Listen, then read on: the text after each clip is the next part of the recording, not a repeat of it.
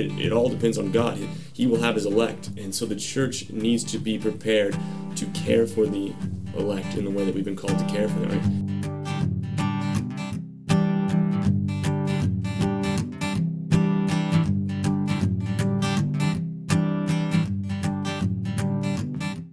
Ecclesiology and your children. According to a recent Lifeway poll, 66% of Christian youth stop attending church regularly, that's twice a month or more, after the age of 18. This is a dismal number and should concern Christian parents across America. Christians are losing their young people to secularism at a higher rate than Americans lost soldiers on Omaha Beach during D-Day. That was 44%. And we're experiencing a 66% loss of our Christian youth.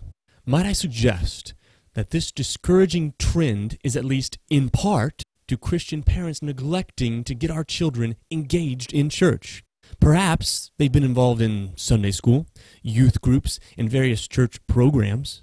Maybe they've attended every event offered on Sunday and Wednesday evening. But have they engaged with the church?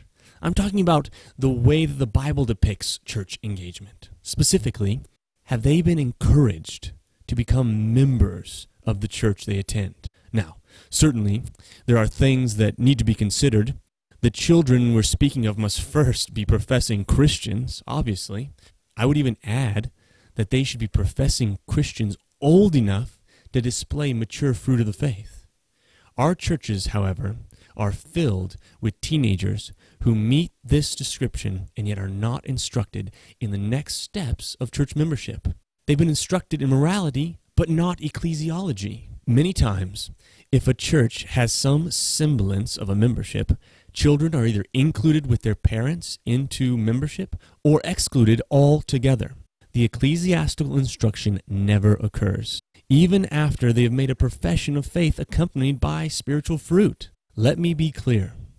This isn't a call for a truncated membership process. In fact, I believe that most churches should consider a more rigorous membership process. This is an encouragement for pastors and parents to be teaching these children about the meaning and importance of church membership. Let them know that God has provided the local church as a means of sanctifying grace in the Christian life. Some parents are willing to explain to their children the ins and outs of baptism and communion, yet there cannot be proper instruction in these ordinances without the discussion of church membership. Indeed, there are certain young children who need to mature and grow in the faith before the fruit of repentance can be seen. In these cases, let baptism, communion, and church membership wait. But when it is time for one, it is time for all three. If the young person is going to be baptized, let them be baptized into the body by joining the local church through membership, as is implied by 1 Corinthians 12:13. And if they're going to partake in communion, having been baptized, let them likewise be members of the church. For communion is to be taken when you come together as a church, as we see in 1 Corinthians 11:18. These are all inseparable from one another in practice. And when one is divorced from the other, the symbolism they provide is broken. If a parent is confident that their child is a believer, then we should encourage them to seek membership in the local church. A Christian finds their greatest good in the commands of God. This includes our children as well. We show that we trust the Lord when we allow our children to follow Him in obedience. And one sign that our children are true believers is that they will desire to be part of the local church. Right? If we have instructed them correctly in what the Word says, they should desire that. They will desire to commit to sitting under the Word preached. They will desire the mutual edification found when living life with other believers. They will desire to partake in the ordinances with other committed brothers and sisters in the faith. They will desire to submit to the godly oversight of church leaders who will then give account to the Lord for their soul. And when they leave home, they understand the importance then of the local church and of local church membership. And Lord willing, they will desire to find a faithful local church to join and regularly attend.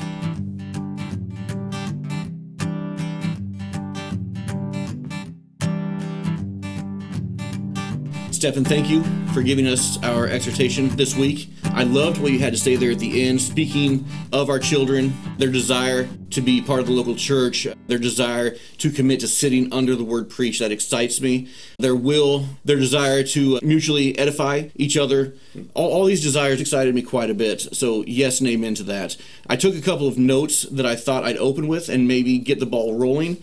And then hopefully we'll fall into a nice free-flowing rhythm for the remainder. You touched ever so briefly on the youth group travesty, the Sunday school youth group subculture of most churches that looks like Dr. Moreau got a hold of a David Copperfield Vegas show and a Billy Graham crusade and sprinkled in some free pizza, sodas, mildly creepy youth leaders that dress 10 years younger than they should, and inappropriate but not too inappropriate movies, and created a frightening mutation that somehow passed for Sunday morning and Wednesday night entertainment or distraction while the adults sang songs and talked. At least that was my experience with church, with youth group growing up. So thank you for shining a bit of light into that dark and forgotten corner of a large percentage of evangelical churches. Maybe we can take a deeper look into that in a future episode. Although I don't know if I'd be able to do so without completely torching that whole culture. But anyways, yes, thank you. And I agree wholeheartedly. I'll actually raise you one and say that those environments and alternate youth group programs like Impact, Chaos, Crazy, and Otherwise Saved, I kid you not, Young Life, and UFC, Ultimate Faith Challenge, however well-intentioned that they might be, did little more than give frail kids false assurance and courage to be who they were around a bunch of other frail kids doing the same thing. It's no wonder why these kids floundered for half a second once they got out on their own and then left the church behind. So yeah, I'd love to get into that sometime. Second, my first thought when you suggested that children become members was, oh wait, she's not ready for that. Thinking of my daughter, who is 14, a believer, baptized, and partakes in communion. And here is why I think this group and what we're doing here is so special and important, because it demands that we take a look at these things. If she is a professing believer and partakes in communion and is baptized, then why isn't she ready to become a member? I realized that it was simple. She is not ready to stand on her own. At least that's what I thought. Why do I think that? I really had to wrestle with this. If she isn't ready to stand on her own before the church body, how in the world is she ready to stand alone before Almighty God? I know that she stands before God in Christ. Right. So she is righteous and she is redeemed. So I have no concern, I have no problem, no qualm with that. I understand that and I believe that. At her age and her maturity, as far as her faith, she can stand before God because God understands where she's at. Whereas standing before the church requires not only maturity but experience. And that's why society has an age limit on voting, age limit on drinking, age limit on driving, because they expect a maturity to be able to function. Maybe that is the same way with church membership. Okay, it's not her standing before God, it's her standing before the institution of the church that has requirements, has obligations, right. Mature. And so I kind of say... And that may go into what you said in your introduction. And I quote, "There are certainly young children who need to mature and grow in the faith before the fruit of repentance can be seen. In these cases, let baptism, communion, and church membership wait." Now, are you suggesting that church membership be a requirement of communion and baptism? Or baptism a requirement of church membership, or any other combination thereof? Or are spiritual fruits and the spirit of repentance really more the requisite here? And to kind of tie that part up, are you suggesting that the children in this church who have come to faith, been baptized, and partake in communion seek church membership or stop partaking in communion until they do? So those are some of the questions I want to touch on. Again, I am 100% on board with you on your sentiment toward church membership and the more rigorous membership process. I would like it if you could offer a quick explanation of what church membership is and what that process should look like. Yeah, so when you talk about maturity, you have to talk about spiritual maturity versus physical maturity. The church is an entity that's been created in order to foster the growth of Christians into maturity. You're going to have members who are at the very initial level of Christian thinking and theology. I mean, they're going to come in with little more than a gospel understanding. And the church is there to foster growth and edification of those people. No matter how old they are, if they are believers, they have the Holy Spirit. And if that Holy Spirit is working in them, then they will be growing in maturity. That's the promise of Scripture. So if your child can confess clearly, articulate the gospel, then they have met the requirements for church membership. Now, everything that I've said thus far has been based on the idea, the concept that a church is faithfully practicing some form of church membership, right? None of this works if there is no church membership process. If it's a sign a card and you're in, then this isn't going to work. My reasoning is built upon the understanding that the church membership process involves some sort of conversation about the gospel, about their understanding of core theological doctrines, right? There's some sort of conversation that happens before the individual becomes a member. That is the stage where I think we will find whether or not they are mature enough to be a member. Now, we're not going to shut them down and say, no, you fail at membership. No, we're going to say, here's some things to study. Let's meet again in 6 months or a year or whatever. But the church should be equipped to discern whether or not they are mature enough to be a member of the church. My suggestion here is that we teach our kids about church membership and encourage them, if they are believers, to pursue that logical next step that is presented in the Scriptures, which is to be a part of the local church. Yeah. Because the local church is going to be a means to your maturity, a means to your edification, right? Amen. So which comes first in the process of church membership, communion, baptism? Right. So here's the picture that's laid out for us in Scripture, and I'll read for you a couple texts. So as we know, as Baptists, what we're dealing with in the ordinances are signs of things. Correct. Baptism doesn't save you. The Lord's Supper doesn't impart to you grace, right? It's not what keeps you. Those are both works of the Lord. So we have instead are pictures of what's happening spiritually. So baptism is depicting your conversion in Christ, right? You die with Christ and you're raised in the newness of life. 1 Corinthians 12:13 says, "For we were all baptized by one Spirit as to form one body." All right, so the question here is, in your baptism, were you added to the kingdom of God? No, that happened at conversion, right? That happened when God changed your heart and you professed faith in Christ. You were added to the kingdom. The thief on the cross was not baptized, but he saw Jesus in the kingdom. So, what does baptism do? How does baptism add you to the body?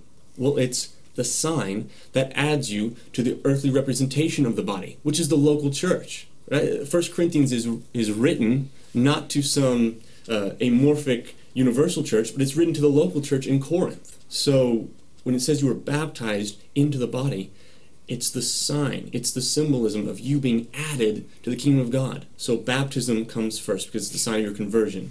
And you're baptized then into the body, which is represented by church membership. Then the Holy Spirit keeps you. He keeps you in ongoing repentance, right? He's working that in you. And so that is depicted by the Lord's Supper. Your life of ongoing repentance in anticipation for the return of Christ is depicted in the Lord's Supper. In 1 Corinthians 11:18, as Paul is talking about communion, he says this ordinance happens, here's the text, when you come together as a church, right? When you come together as a church. So it's something that the church does. And so to have a correct depiction here, you must be part of the church in order to take the Lord's Supper. To display that you are part of the church, you must have been baptized into the body of Christ, right, into the local church. So that's the symbolism. That's the progression of symbolism from baptism to church membership to the Lord's Supper. And they all tie together to display one glorious picture of what is spiritually happening in the believer. So in this church, I know that our children who have professed faith partake in communion. Now, are they considered members under our membership? Are they grandfathered into membership as our children, the members of the church? Or is this a precedent that you're going to want to implement in this church? All right, so there are two things there. The first one is, it's a membership question. Are the children grandfathered into membership? No, they're not.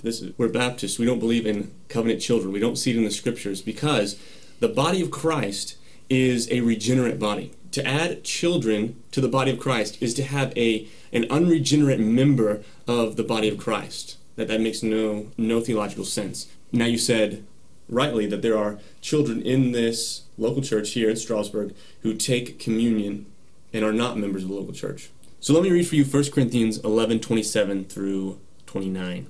Whoever therefore eats the bread or drinks the cup of the Lord in an unworthy manner will be guilty concerning the body and the blood of the Lord. And here's the key part. Let a person examine himself, then and so eat of the bread and drink of the cup. For anyone who eats and drinks without discerning the body eats and drinks judgment on himself. So what I do is explain that. I say examine yourself. I don't fence the table physically, as in go up there and pull people out of line. I explain, here are the requirements. You must be a baptized believer, and then I let the person examine themselves to make sure they fit the description that is found in Scripture. So if a child comes up during communion, I'm not gonna yank them out, like I said.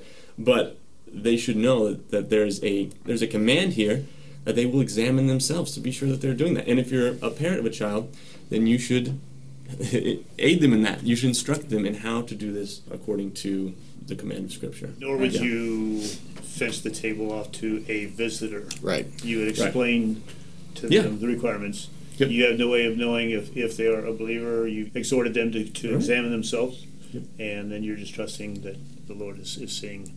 Correct. I would go in and say I agree with Stefan's sentiment here that a membership into the church is something that is taken very lightly. And I think if we go and we observe culture right now, we can see the deterioration of the church and its role in culture. Therefore, the question we have to ask ourselves is how much of the 66% of the church's youth leaving is the church, and how much of that is on the family unit, the parents. And obviously as parents who are believers, and even in this circle, fathers, we understand our role in our children's lives to point them to Christ. And so this is the example set forth in the Word of God. So I agree with Stefan wholeheartedly that is critical to teach our children the importance of church membership. Back to the maturity question, I think that is something that every single one of us sitting at this table is going through the process of sanctification daily, right? And so understanding that our children are, wherever you are walking spiritually, they could be at the same level depending on the point of conversion, or you could be advanced many, many, many years. So I think that question does have to come into play, but I think that's also addressed with, we talked about the fence. We're not going to go pull people out of line. I have a child that meets the requirements with the exception of membership. I would say from a fruits perspective of her spiritual walk, that child is not at the same level as a couple of my others who profess belief. That is not me necessarily judging my child. It's just what I witness, what I see on a daily basis. I think what I'm getting at is the spirit of what Stefan is saying, I think is absolutely right, but I don't know that there's a right answer like, well, this is the exact age, or this is the level of understanding. Right, yeah. And so I do think that the local church's role is to put forth the instruction, and I would say that it's the role of the spiritual leader to guide them into that. I just want to say amen to that, and I appreciate Stefan's heart as I was listening to him in his opening, the Ecclesiology and your children. And I appreciate so much the desire of Strasbourg Baptist Church towards our children. As a teacher in Sunday school, I know my heart's desire when I sit before those kids every Sunday is that they would know Jesus and that they would be saved and they would walk in the commandments of God, following after the Lord with all their heart. It's a tremendous blessing, and I know, I can tell that parents are investing in their children. As young Timothy, with his grandmother and his mother, Lois and Eunice, as a young child, he was open to the Scriptures, and so I see that. And so we do want to see them come to faith and experience the ordinances, baptism and communion and membership. I say amen. When I was listening to that, amen to all of that. The question that I did have is the maturity, the fruit. Occasions we read of the Ethiopian eunuch. He believed and he was baptized. The Philippian jailer believed and baptized. Cornelius believed, and all those who heard Peter preach were baptized. So their maturity in Christ is what I have a question about. And I think as parents, you're not doing it to get a gold star. You're not doing this so your kid can go to the head of the class. You're doing what you do for their salvation. You are responsible for training them up in the nurture and the admonition of the Lord, which is the gospel, which is salvation, which is the ordinance, and I appreciate it, church membership, because by all means, we don't want these children, as I look at their faces, it almost brings me to tears to think that they would walk away, fall away from the church. And so I really do. I appreciate the emphasis on church membership, the maturity. I was listening to Alistair Begg this week, and he was reminiscing, telling a story about a Sunday school class. And this is in his first grade Sunday school class, and he had met up with his Sunday school teacher later on, like 40 years later, and she remembered him, and he testified to her it was because of what you said in Sunday school that compelled me to go home and ask my dad, how old do I have to be to trust Christ?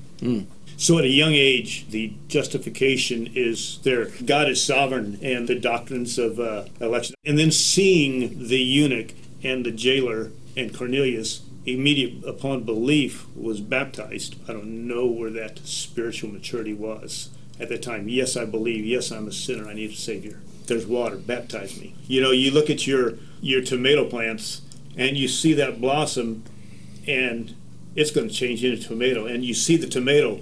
It's not ripe yet, it's not full maturity yet, and it grows and it's maturing, but that fruit is there. God is sovereign, and in His sovereign will, if that child believes according to God's purposes and plans, that fruit that we see, it may not be mature, but it's fruit. Mm-hmm. And so that's what I go back to. It's a symptom of parents and the church. They do not emphasize the importance of church membership, believers' baptism. So I totally agree that has to be part of upbringing. Again, I would still advocate that the maturity level, that can vary widely. And who knows more than the parent? You can see up close that fruit in their life to the best of your ability. Only God sees the matter of the heart. Knows their heart. Absolutely. We can only see what's outside. Yeah. So to the best of your ability, you are seeing, and you're walking in your responsibility as a father towards your children. Back to Micah's original point when he opened us up and opened this discussion, is as someone who has grown up in the church, who has been surrounded by fellow saints my entire life, church membership was never something that I studied, that I came to an understanding of till much later in my Christian walk. In fact, I would say in the last decade. Amen. I'm right there with you. Yep. So I do think it's vital to the church. Yes. Absolutely. The sooner you involve that in the rearing of your children, probably the better. Yeah. Amen. We consider the maturity, normally consider it the fruit. You know, we consider it that ripe, but no, that little bud, that is the beginning of. And I think, to your point, to emphasize that, is to bring that fruit to maturity. So to teach and disciple our young children who have believed in baptism, in the Lord's table, in membership, to disciple them in that. As we know in the parable of Jesus, there are seed that is sown that shoots up quickly and is choked out. So we have to be diligent when we look at the fruit of a believer that it's genuine. God knows whether or not a person is saved. He can see the heart, but we can't see the heart. So salvation is a two-party covenant, we can say. When you add in church membership, you're adding a third party in. You're adding the church. The church needs to see external fruit because we can't see the heart. That's why we need to guard the front door of the church with a church membership process. Right. So we need to see that fruit. I use the word mature just because it needs to be visible to the local church, the people in the local church who are going to be affirming that individual. By accepting them into membership, they are affirming their salvation. We're saying that we bear witness to your salvation. And if we remove you from church membership, we're saying we can no longer bear witness. Right? We don't see that fruit in your life anymore. In fact, you are in unrepentant sin, and we have to remove you from membership. Membership for the individual is an assurance of salvation for them, and we can't offer that unless we see the external fruit. If I could just ask you to clarify, you said membership for the individual is assurance of salvation. Yeah. I don't disagree. I just want clarification on that. Yeah. Right. So we're told to work out our faith with fear and trembling because it is the Spirit who works in us. There are so many people who struggle with assurance, whether knowing whether they are truly a believer. Well, take heart, because if you are a church member, the body is telling you, we see the fruit. We believe that you are saved. We're not the ones saving you. That's the Holy Spirit. That's the work. That persevering work is the Holy Spirit. But we're saying we see the Holy Spirit at work in your life. And if you are in a rut of sin, then we will tell you. So it's not insurance, it's assurance. Right. Yep. Yes. We're not causing it. We're just affirming it. Yep. Very good. I would also make the statement that church membership gives opportunity for fruit to be bared. Yeah. There's ministries in the church. You can serve in the church. There's definitely that opportunity. The local church is a tool in the hand of God, who's amen. working out your salvation. Yeah. Amen. Absolutely. I see this fruit that we're talking about, as Dan said. You're kind of looking at a child as a fruit that has begun. So you know that there's a tomato there, and you nurture it and feed it and water it and watch it grow. I also see fruit, and I can see that. I think it's in Galatians that it talks about the fruit of the Spirit. And it all seems to be talking about our character, patience and joy and kindness, things like that. But I also see, where Jesus says he is the vine and we are the branch, and the branch that doesn't produce fruit will be cut off. So I see that as a branch producing fruit. So I kind of have a little different perspective on looking at fruit bearing within our children. It's not maturity, it's are they having the effect on others? Are they blessing others the way Christ demonstrated for us in his life, the way the apostles demonstrated for us? Are they influencing others where you see that fruit? You see that they're ministering to others, they're blessing others. That's why I see the church as being so vital, because we're each gifted. When we receive the Holy Spirit, he brings a gift. When we unite our gifts, we're more effective at serving our Lord. When we see that within our children, then we can understand that they are ready to serve the Lord also. I think it's addictive. Once you start giving, they say it's better to give than to receive. Once you start giving, it's very addictive. And I think that once a child understands that his life is not about him, it's about others. It's exactly what Jesus portrayed. And then Paul says to live is Christ. It's this outpouring. And once the child starts to demonstrate that life's not about them. We know, because we're all fathers, that when that baby's born, it's all about them. When their toddler, it has a toy. If there's one toy, two toddlers, it's all about them. You see that self-focus. Mm-hmm. And then as they grow out of it, and I think that's what it means to train up your child in the way that they should go. Mm-hmm. Jesus was the way. And they start to show that fruit of service. So we say, yeah, you need to be a part of us. Then when they go off to college, when they go off to be married, they go off to start their life, their career, whatever, that is the way that they've been trained to go, to serve. And they're going to look for that other fellowship that they can unite, because they know that they're more effective that way. Yeah. I mean, that's why I love to be a part of a group of believers, because I see the effectiveness much greater than anyone out doing their John Wayne, the Lone Ranger thing on their own. And so that's the fruit that I would be looking for in a child is, are they showing that maturity of being other-focused? I heard a beautiful story about a child, and they had one of their children was the kind that in the lunchroom would look for that student that was sitting by themselves, and they would go to sit with them. That to me is showing fruit. Or he said that he overheard his child talking on the phone with this kid, and so after they ended the conversation, he asked, "Who was that you were talking to?" And they said, "Oh, it's this kid at school that nobody likes." And that kind of set him back. Why are you talking to them?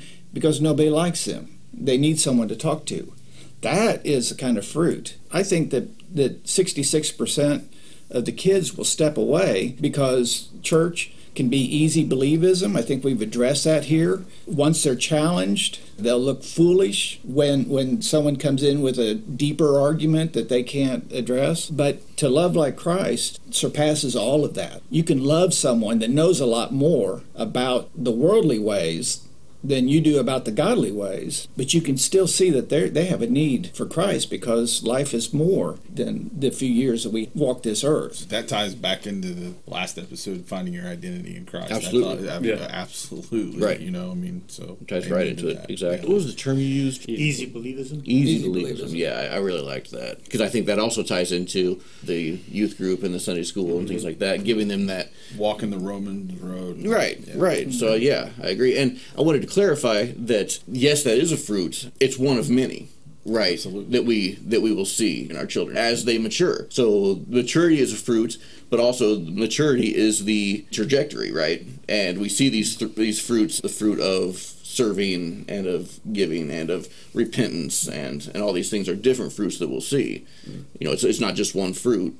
Right, exactly. Yeah. And I would also go back to the 66% rate that's spoken of. I would also say that rate of what will return, that's all in God's hands, and so we that is a symptom of things, of a fallen world, of sin, right? But God's elect, He holds, no matter what. I think that's another thing to remember, because there are people that fall away from the church and church membership and their faith that do return. So we see that. Amen. In Proverbs 22, verse 6, it says, "To train up a child in the way he should go, and when he's old, he will not depart from it."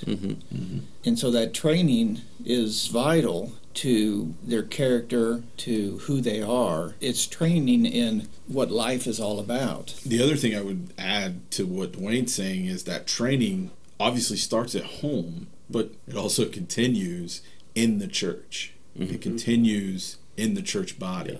By other members of the church body. I look around this room, and all of the men I'm looking at have a sphere of influence over the children that are in your lives, whether they're directly related to or not. And part of that is because we are in this body. Right. And I think that just strengthens the argument in my mind. So, and that kind of goes back to what Dad was saying earlier, and I have to echo, to mirror that sentiment of just my gratitude and my gratefulness for this church and for this church's desire to bring these children, to not forget these children, to not put them in a room and have Sunday school where they watch a movie or something like that. I'm so incredibly grateful for that, because I know that, like you said, these men here and that congregation, that when we have a baby dedication, it's not just something where you invite the in-laws, you get flowers at the end or whatever, and everybody goes out to eat afterwards. No, it is a commitment that this church is making to, as a member, to the members, to include that child in that sphere of influence like you were talking about. And I'm just so grateful for that. Yeah, and you hit it out of the park in the beginning when you said that so often churches will give the youth a sterilized version of church, a version of church that feeds into their flesh more than their spirit, right? Right. Yeah. And so when we commit to training them up in the way that they should go, and when we commit to pointing them towards church membership when they are saved, when they are displaying that fruit, then we are giving them what Jesus has created the church to be, right? We're giving them a full overview of what the church is. Lord willing, like we said, it all depends on God. He will have his elect, and so the church needs to be prepared to care for the elect in the way that we've been called to care for them. I mean, if someone is a believer, then they should be part of the church. The church is, as I said before, a tool in the hand of God for sanctifying those who are his. If a child came to you, Stephen, and wanted to get married, you would question that. Oh, absolutely. Yeah. Because of the seriousness of the commitment. It's a solemn oath between two people before God. You want them to, and even adults that would come to you, you would still want them to understand the oath, because you see that as an institution ordained by God, put into place by God. You need to understand. I cannot lead you through that ceremony and have you make such a covenant if you don't understand it, if you're not serious. The same way with baptism. Baptism is a serious covenant, is an oath that you make to God. So you want them to understand the seriousness before making that, before leading them into that. Same way with a church membership. Yeah, absolutely. Well, baptism and church membership I see as being tied together. So that goes back to what I said about you're baptized into the body. So I think they're conjoined, but then that goes back to something I said all the way back in my introduction, which is that I'm not truncating a church membership process. In fact, I'm advocating for a more rigorous church membership process, right? If a child comes to me and says, I want to get married, I would say that is a serious thing, and it takes maturity to make that decision. And so I would suggest that you wait. Yeah, same thing with church membership. I would say until you can articulate the foundational truths of the gospel, you should wait. But when you can, then you shouldn't wait any longer. And that has no bearing on salvation, on partaking in communion, on baptism. Right. I mean, that goes back to what I said. There's a two-party covenant and a three-party covenant.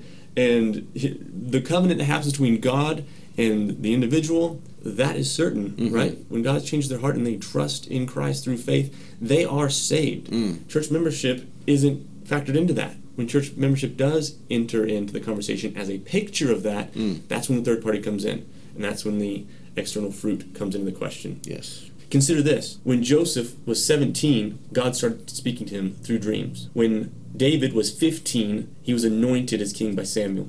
Esther was predicted to be around 14 years old when she became the queen of Persia. Jeremiah was between 13 and 16 years old at the time of his call. Mary is believed to have been between 12 and 16 years old when she bore Jesus. Some of Jesus' own disciples could have been as young as 13 years old. If we see these pictures of young people obeying God, why would we think that they can't do the same now? Amen. That's good. Yeah.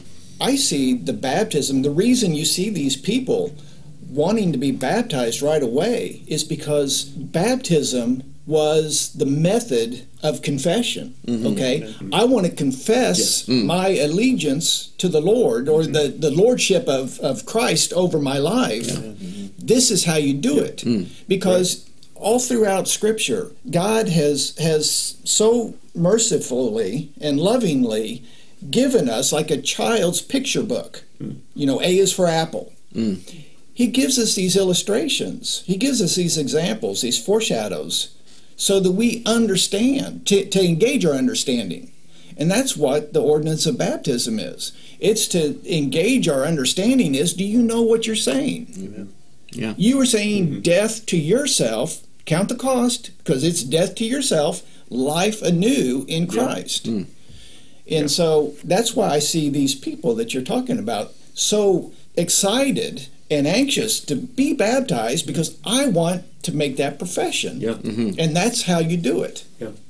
Yes, baptism implies a confession, and so you have to be prepared and able to make that confession. If we take 1 Corinthians as the normative process for baptism, being baptized into the body, we see that it is a confession and that it is connected with the local church. And it is also important to note that we do not see a child baptized in the New Testament. If it's a package deal, then delaying that, certainly young children who need to mature and grow in faith before the fruit of repentance can be seen in these cases, that baptism, communion, and church membership wait. I think that goes back to what I've said all along. Children see someone doing something. Amen. And so it's easy for children to say, well, little Sally, was baptized. I want to be baptized. And not understand the meaning of that. Where little Sally may have fully understood that, but little Joe does not. And that's where I think as parents, your role is critical to guide them through that, because it can very quickly, if you just freely allow that, turn into a works. I think that can go both ways. Well, I've been baptized, so I've got fire insurance. I'm golden, you know. And you have to make that clarification, and you have to know they understand that. And I think that's important. To the topic that Dwayne, you were bringing about earlier, of the fruits, being Christ-like, being selfless, being focused on others. I see that so much. I can see that in the children of our church. I can see that there is fruit of it. I can see it a whole lot more because I'm closer to my grandchildren. You can see that, and I would assume that as a parent, as a father, you would see that even more. But yet, to be able to articulate at the same level that an adult would be able to articulate in a membership class, I don't know that is possible. Yeah.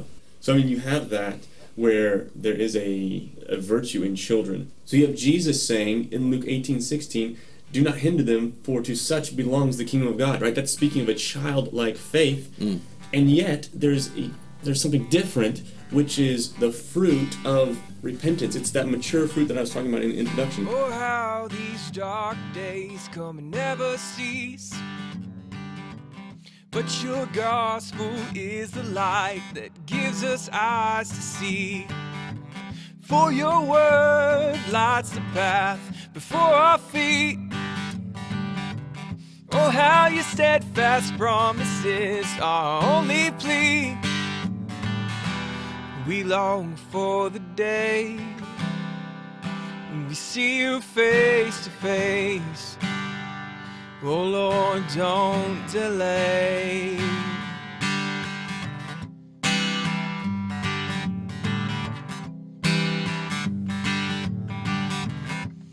Oh, how these doubts rush like raging torrents, but you keep us from drowning because your grace never relents. Every morning your mercies are new, you are confidence. Your love is vividly seen on the cross, so we stand with assurance, and we long for the day when we see you face to face. Oh Lord, don't delay. Maranatha, we cry, oh Lord, come. We long for your embrace and sing your endless praise. It is finished, you have won the war. Our debts have all been paid, there's victory over the grave. You have risen, you are reigning, you're returning, oh Lord, come.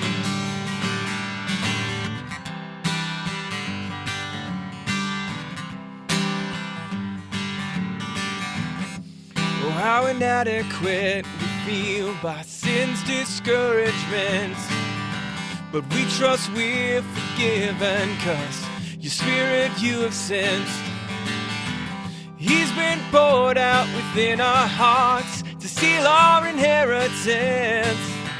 We have peace that we will live forever in your presence, and we long for the day when we see you face to face.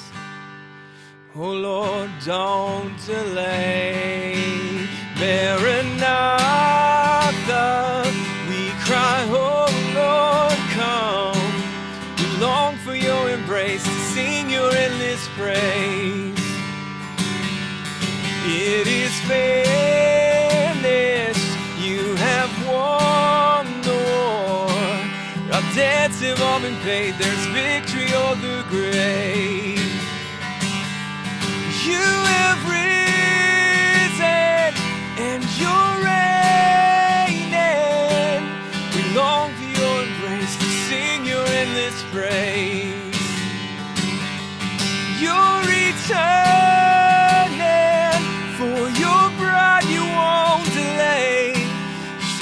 washed white by your blood, 'cause of everlasting love. You have risen, you are reigning, and you're returning. Oh Lord, come. You have risen, you are reigning,